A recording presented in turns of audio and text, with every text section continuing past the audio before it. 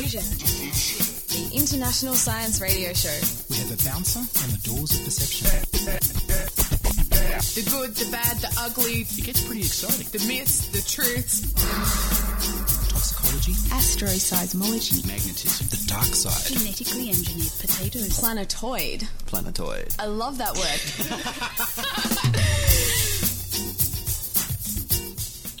Hello, I'm Tilly Boleyn, and you've just tuned into another episode of Diffusion, your internationally fantabulous science show, which is currently measuring 7.2 on the Richter scale down here in sunny Australia.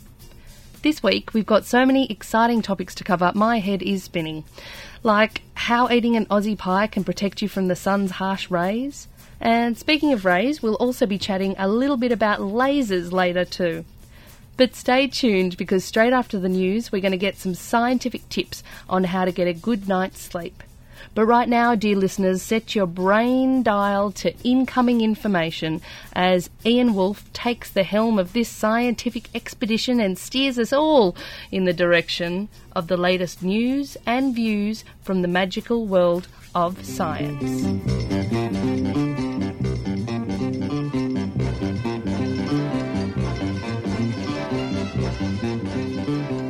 Robotic fleas powered by rubber bands. Technology Review reports that researchers at the University of California, Berkeley are designing a millimetre-long robot flea that uses a tiny rubber band to spring 20 centimetres into the air. This is part of the development of the ultimate evil genius tool, Smart Dust. Smart Dust has sensors for light, heat, sound and chemicals. It communicates by radio with other specks of Smart Dust to form a distributed computing network. Smart Dust can be used to track people in natural disasters, to gather environmental data such as sniffing out pollution, in difficult or distant environments, and for all manner of scientific and surveillance purposes. Naturally, Smart Dust is solar powered. Real fleas can jump so high because they store their kinetic energy in an elastomeric protein called resolin, an insect spring. For robot fleas, it was simpler to use stretching rather than compression. A few years ago, the lead researcher, Sarah Bergbreiter, was adding legs to the Smart Dust project to let it walk. Now she's helping it jump with rubber bands a tenth of the thickness of a human hair. The legs can now kick, which, as well as getting the Smart Dust into the air, will also allow it to kick against other dust and move around. Through the radio network, the whole cloud of Smart Dust could move together. Working with Chris Pista, she created a tiny solar cell array to power the device, a microcontroller to govern its behaviour, and a series of micro electromechanical systems motors on a silicon substrate. These are inchworm motors, which draw two hooks apart to stretch the rubber band. Distributed sensors in the dust cloud can give you a bigger picture, which can be stitched together with software. Brain implants to help your memory. Popular Science reports that Ted Berger and a team of neuroscientists, mathematicians, computer engineers and bioengineers at the University of Southern California are designing a brain implant that could eliminate human memory loss. It can talk to brain cells like a native part of the brain. Ted Berger says, "I don't need a grand theory of the mind to fix what is essentially a signal processing problem. A repairman doesn't need to understand music to fix your broken CD player." His work since 1976 has been to reduce higher cognitive functions to a set of mathematical equations based on how neurons respond to stimulation. This mathematical language could then be coded into some form of prosthetic device to help our brains. The main target is the hippocampus. The hippocampus is part of the brain's central processing centre. It helps analyse sight, sound, taste, smell and touch, and stores the data as memories. Tens of millions of people around the world suffer from Alzheimer's and other diseases that attack memory. So far, we have a prosthetic cochlea which gives hearing to the deaf, and artificial retinas are in patient trials for returning sight to the blind. The BrainGate at Brown University reads signals from the brain's motor cortex to open or close prosthetic hands with a thought. All of these devices are one way only. Berger's brain chip communicates both ways, in and out. Their current chip models fewer than 12,000 neurons, compared with about 100 billion in the brain. The chip will be tested on the brains of live rats later in 2007 at Wake Forest University. Berger's brain chip can receive analog signals from live brain tissue, convert them to digital signals, and then reconvert them to an analog signal relayed to healthy neurons on the other side. Critics have pointed out that diseases like Alzheimer's cause damage not only in the hippocampus, but in other areas of the brain as well. In 4 years, they plan to start tests with monkeys, and they hope to have brain chips to help humans made available in less than 15 years. Hepatitis and chocolate together at last. Tasted at Dorkbot, New York City. First, there were plush, fuzzy microbes. Now, there are viral confections. Dorkbot are people doing strange things with electricity. They meet all over the world, even Sydney. Viral confections are chocolates shaped into the molecular structure of the hepatitis C virus. A plaster model of the virus was printed with a 3D printer from a 3D algorithmic illustration of the virus from the Protein Databank. The Protein Databank contains information about the shapes of proteins shared by researchers. The artist used the plaster print to mould the chocolate. The confections are part of the Sentimental Objects in Attempts to Befriend a Virus series. The truffles do not carry hepatitis C. Each one was lovingly handmade from 72% Belgian roasted cocoa in an attempt to befriend the virus. Over 200 million people around the world live with hepatitis C. Artist Caitlin Berrigan said she was sick of fighting with her virus, so instead she wanted to domesticate her untamed virus by offering it comfort, bread and circus. Instead of starvation, she offers it delicacies. The desire to eat them is mixed with a repulsion for the virus, a dialectic which has proved to be exciting in an approachable way to ignite discussion and create awareness about an extremely prevalent and underrepresented disease.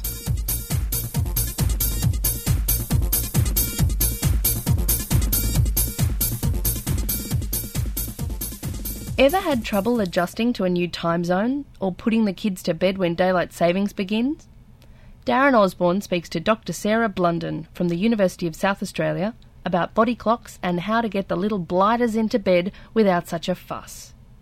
Our body clock is our own internal rhythm of sleep and wake. We have a hormone called melatonin that is secreted by the dark and suppressed during the light.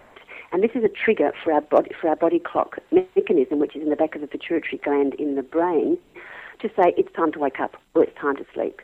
So I guess you could really call our body clock part of our brain that actually regulates when we're sleepy and therefore we sleep, and when we're not sleepy and therefore we wake up. Now, you mentioned in the press release that we need to adjust our body clocks, particularly at the end or the start of daylight saving. Why is that important for children? And it's important for children because children seem to be more affected by loss of sleep than we do. They may lose an hour or so of sleep, and they seem to be affected in the daytime by showing signs of tiredness. In younger children, particularly hyperactivity and irritability, and older children maybe just overt sleepiness. Adults have got more strategies to be able to deal with that loss of sleep. They pump themselves with caffeine, get themselves moving. They have more strategies, and children have less strategies. So therefore that loss of sleep seems to affect them more in terms of their daytime performance. Now, recently, many parts of Australia ended daylight saving and other parts of the world started it. You recommend that, particularly for children, that we don't necessarily put them to bed at exactly the same time as we did before that change in time zones. Does this mean it gives kids a green light to stay awake until they actually feel tired? Well, I mean, I guess it's a bit of a catch-22 situation. Because we changed the clock on the wall, it doesn't mean to say that our body clock, our internal mechanisms, actually know that that's happened. So our body clock, our internal mechanisms, still carry on the way that they were carrying on before, with or without the clock on the wall. So if that means that we move the clock forward or back, as it happens, we move them back this time. It's not quite so radical as when we move them forward. But our body clock says we're tired when maybe the clock on the wall doesn't say the same thing. So we have to be aware of the fact that if we're tired earlier or later than the body clock says it's our actual bedtime, that's probably because our body clock hasn't caught up to the clock on the wall yet. Likewise, in the morning, children may wake up more tired or less tired, depending on which way you're moving the clock, than they did before, because their body clock is still on the old time. Does that... I mean, there are occasions, though, when children might feel a little bit hyper. They've done something exciting during the day and they don't want to go to sleep. Is that a similar sort of thing? Or... That's right, yes, that is right. Young children show signs of hyperactivity as opposed to overt sleepiness. So if parents think that they've suddenly got a lease of life and they're not ready to go to sleep at all, it may in fact be signs of tiredness. So I guess we're only talking about an hour difference here. So I often suggest that if the child is tired at 6 o'clock and they go to bed at 7 o'clock, I'm talking on the clock, then maybe we sort of edge them into a little bit later bedtime or a little bit earlier bedtime by 10 minutes a night, rather than do a cold turkey 1 hour, because that means that the child may either lie awake in bed and not sleep or fall asleep too early and then wake up early the next morning. Now, one of the other strategies that you mention is, particularly in the morning, getting the kids outside in the early hours of the day. Why is that? That's because our melatonin, which is one of our regulators of sleep-wake patterns, is affected by light. So if we go out into the morning sunlight, which apparently is the most potent in terms of regulating our rhythms, between 6 and 9 o'clock in the morning, our melatonin will be suppressed. The earlier it is suppressed, the earlier it rises in the evening. So what we would be doing would be regulating our body clock in terms of the light as opposed to the clock on the wall. So by going out in the mornings, the body will understand it's okay, it's actually wake time now, so they'll suppress melatonin, and at night, the melatonin will rise earlier. When do you think is the best time for kids to go to bed? Well, I mean, it really depends on the age of the child. Sleep is very developmentally related, so children who are older need less sleep. We still actually don't know how much sleep children need. We haven't got a regular time on that. We do know that when they don't sleep enough for them, they are irritable, cranky, hyperactive, they have poor memory, etc. So we know, each parent knows that when their child hasn't slept enough, that they show the signs of tiredness. It's normally that a child would need to have about between 10 and 12 hours sleep, a primary school child, 10 and 12 hours sleep per night. So that means they're getting up at 7 in the morning to go to school. So they probably need to be in bed by 7, 8, 9, somewhere around there, depending on the child. Not everybody sleeps the same. Now, we've been concentrating on daylight saving and time zones, but does any of this research or any of these findings apply to people who are, say, jet setters who are travelling around the world or changing shifts, doing shift work? Absolutely. It's exactly the same thing, Darren. In fact, it's very clear that when we get on a plane and we go change time zones, we are all very tired at the time that our body clock says it's time to go to sleep. It doesn't matter when we go outside, whether it's day or night, or what clock on the wall says. Our body clock is set at the rhythm that we're used to. That's a perfect example of the fact that our body clock doesn't understand that we've changed the time zone, and we have to try and trick it by using natural light, exercise, melatonin suppression, all those things. When you're jet lagged, the best thing to do is to try and establish your new day where you are and use the light and exercise to keep your body awake so that you can readjust your body clock. And finally, for those people who do find it hard to sleep at night and find it hard to nod off, what are some of the best strategies? I guess one of the first things I would do for all of us, adults and children, is to make sure that we have a wind-down time before we go to bed. Many of us are working hard. We have lots to do. We need to give ourselves time. We need to give ourselves a break.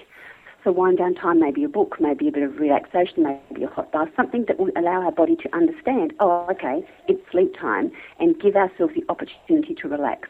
That's easier said than done for a lot of people, because a lot of insomniacs have a lot of stress and anxiety about sleep. But I guess if you can't sleep, then you go through the checklist of making sure you didn't drink coffee, you didn't watch TV or play on the computer an hour before bedtime, you didn't do strenuous exercise an hour before bedtime, so that your body temperature rises hugely. A whole range of what we call sleep hygiene tips that can give your body the opportunity to sleep. If it doesn't sleep, then maybe there's something else going on. That was Dr. Sarah Blunden with some tips on a good night's sleep.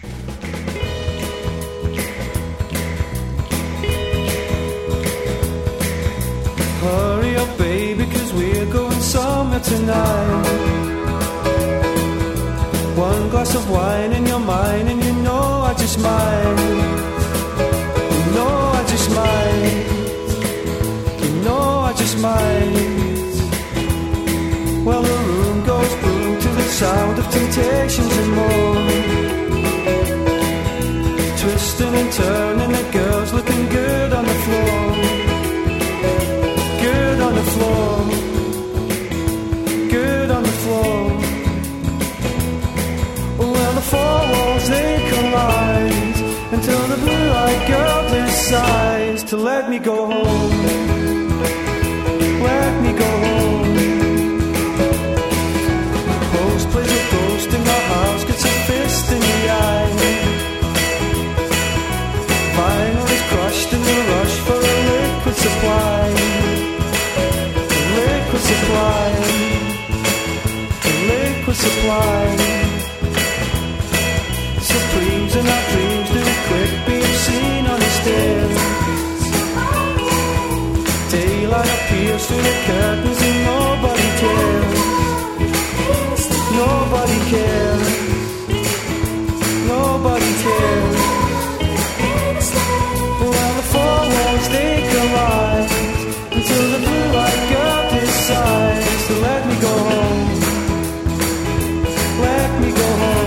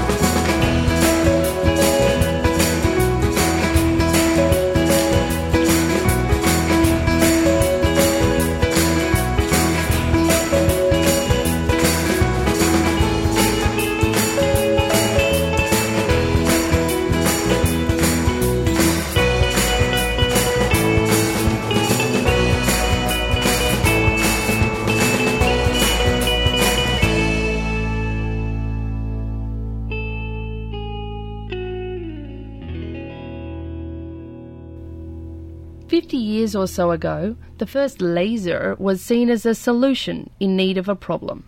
Today, they're ubiquitous, in CDs and DVD players, in laser printers, and at supermarkets on the barcode scanners. But the laser's heyday is still with us, and more amazing applications are appearing every day. Professor Harold Geisen is a laser physicist at the University of Stuttgart, and is visiting Australia as a Denson Distinguished Visitor at the University of Sydney School of Physics and the Centre for Ultra-High Bandwidth Devices for Optical Systems, or KUDOS. His main research interests include white light lasers, ultra-fast nano-optics, and metallic metamaterials. Whoa. In a public talk for scientists, students and ordinary folk off the street at the University of Sydney this week, Professor Geisen explored the next generation of lasers. They're getting smaller, more powerful and threatening to make fact out of science fiction, creating X-rays, sending secure quantum signals and trapping individual atoms for us to experiment with. Professor Geisen told Diffusion reporter Chris Stewart about how we may soon have lasers better than the lightsabers, able to cut through metal, skin and bone, and take X-rays in real time, changing medicine and mechanical engineering as we know it. So my name is Harold Geisen and I'm from University of Stuttgart in Germany, and I'm mostly working on ultra-fast nano-optics, which deals with ultra-fast lasers and with really small objects, nano-objects, mostly small metallic particles. And I came here to visit University of Sydney and KUDOS in order to work with Ben Eggleton and his group on the ultra-fast laser part. And his special topic is so-called photonic crystal fibers. This is little fibers, glass fibers, that have holes in them. And I actually wanted to be the first to fill them with liquids. Well, we can maybe get to some more details of that one in a second. Your talk here today at the School of Physics at the University of Sydney was titled Beyond Lightsabers. Now, I'm guessing that all of the Star Wars fans out there are a little bit disappointed. We're not talking real lightsabers here, but we are talking about the future of lasers. What are the big applications of lasers at the moment?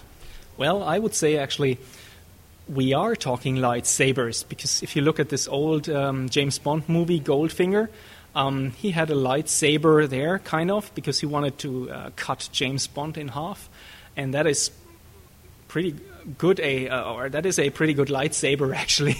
So, and we can do that now. We can cut people in half with a laser.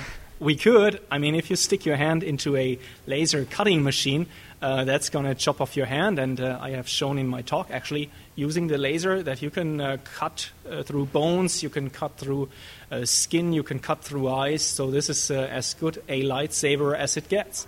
So there's a lot of medical applications of lasers at the moment. I mean, most people at home will know a laser from their CD player or their DVD player, but there are a lot more applications than that. What are the main applications of lasers in medicine at the moment? In medicine, I would say the largest numbers are in eye surgery. You have your eyes lasered, so they cut a piece of your cornea off and laser part of it off to reshape it, and then they close that flap again. And laser skin treatment, that's a really big thing in America. Laser hair removal for every lady who wants to have nice legs, and even some guys want that without the hairy chest. And but these are all fairly cosmetic things, although very important, I'm sure, to the people who are receiving the treatment. But lasers are used in normal surgery as well. Yes, especially cutting bones with a high precision, and also for dental replacements and dental inlays. That is something that I wouldn't call cosmetic. Of course, cosmetic is also tattoo removal in a way, yeah. So looking to the future then, what are the future applications of lasers? Where are we going to go with this wonderful piece of technology? Well, I think laser become more abundant every day in everybody's daily life. And what we will see is X-rays generated by lasers. So you can imagine walking into an X-ray machine and you won't feel very much anymore. It won't hurt you. The X-rays go right through you, but for just a very short time. And they can take like a real-time X-ray of you.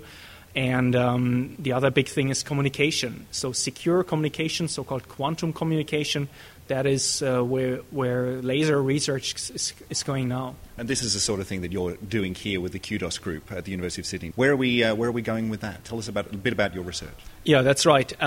We really want to do what we call the all-optical network, because right now you need some lasers, you need some fibers, but you also need some detectors, then you need electricity, and you always have this change of electricity and optics, and electricity is never as fast as optics. So if you want higher data rates, video on demand and so on, you need all optical networks. And these fibers that I helped to develop here, that are liquid-filled together with the QDOS people, they will enable these faster all optical networks. And how much faster are we talking about here? Is this going to be another revolution in communication, similar to the semiconductor revolution about 50 years ago? Yeah, I think so. This is like at least 3 orders of magnitude, which means it's going to be 1,000 times faster. So all of our complaining about how bad broadband here is in Australia, we just have to wait for you and the QDOS team to get your act together, is that right? Yeah, kind of. How much further down the track are we going to have to wait? Oh, I think that's more an evolutionary process. So if you wait just 1 year, I think you will be able to get like 10 or 20 megabits at home. But if you wait 5 years, you'll easily get 100 megabits at home. And 10 years down the track, probably gigabits per second. Professor Harold Geeson, Denson Distinguished Visitor at the University of Sydney School of Physics and the Centre for Ultra-High Bandwidth Devices for Optical Systems, speaking with Diffusion's Chris Stewart. I am a scientist. Yeah. I am a scientist. Yeah. I am a scientist. We gotta live on science. And finally, Kashina Allen asks, could the Aussie pie protect you against sunburn? The classic Aussie meat pie ad shows tough men in shorts eating a pie with tomato sauce while sitting in the blazing sun. But could this quintessential down-under delicacy help to protect Aussie skins from the harmful effects of UV radiation? Sunlight can cause the formation of free radicals in the skin cells. Free radicals are atoms which exist with an unstable number of electrons in the outer electron shell. Ultraviolet, UV, radiation can force electrons from atoms such as oxygen and create free radicals. Since the electron state of a free radical is so unstable, they are likely to react with anything they touch in the cell, be it a protein or a DNA strand. This can lead to temporary damage, such as sunburn, or permanent damage including cataracts and even to cancers such as melanomas. Tomatoes contain carotenoids such as lycopene. These are the chemicals which give tomatoes their rich colour. lycopene is perhaps the most powerful of the antioxidants found in any fruit or vegetable. Antioxidants react with oxygen and other free radicals to neutralize them before they can harm biological processes. To some extent, the more antioxidant molecules in a cell, the more likely a free radical is to hit one of those before hitting a vital part. Putting carotenoids, especially lycopene, onto the skin has been shown to help prevent and even partially reverse the damage done by exposure to UV light. But it's not just an external form of sunblock. Leaving the sauce on your pie provides benefits too. A diet rich in tomatoes has been shown to reduce sunburn and the effects of UV exposure. In fact, concentrated cooked tomato, such as tomato paste or sauce, is an even better source of such antioxidants than are fresh tomatoes. 40 grams, or 4 tablespoons of tomato paste eaten daily has been shown to significantly reduce visible sunburn after only a few weeks.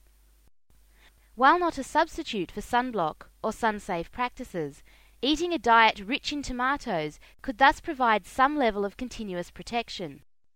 Indeed, it is likely that increasing tomato consumption in your diet may help protect not only against sunburn, but the visible signs of aging, such as wrinkles, against cataracts and also against skin cancer. Perhaps in the sunburnt country of Australia, it is no coincidence that tomato sauce became the condiment of choice. So there you go. Go home, dear Diffusion listeners, and sauce it up.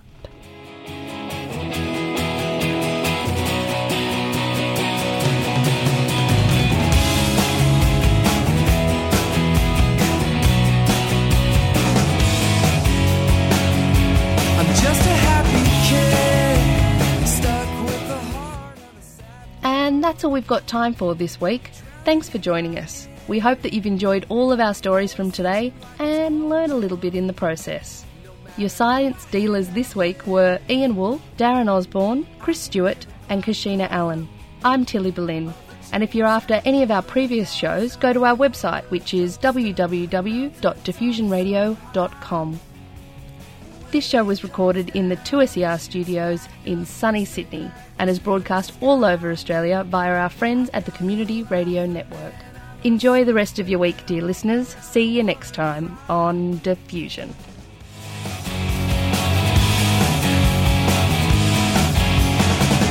Out at night to the strand, the little candles make the bottles glow. Got it all over my right hand, getting crushes with no chance to grow. It's like I'll never ever land. There's always too much sun or too much snow. I get slow days and no days. I get rusty and it's hard, but I get notions that oceans are coming to my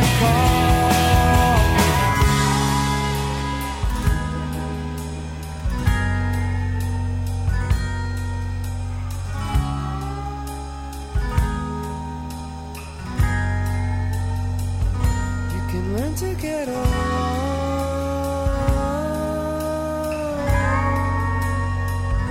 You can learn to get along.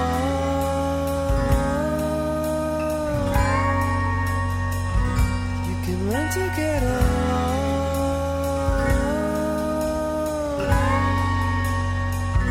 You can learn to get along.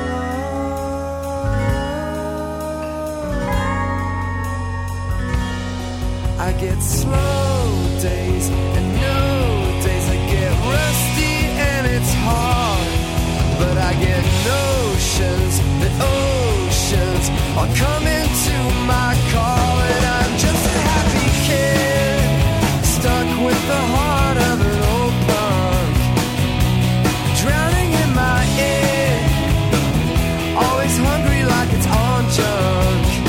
No matter who I hang out with, I can feel the clack clunk of the chains that pull the cars up the roller coaster, mountain top so high. When it comes down, it shoots back up, straight back to the sky. I gotta laugh and then I must sleep and then I walk around and wanna cry.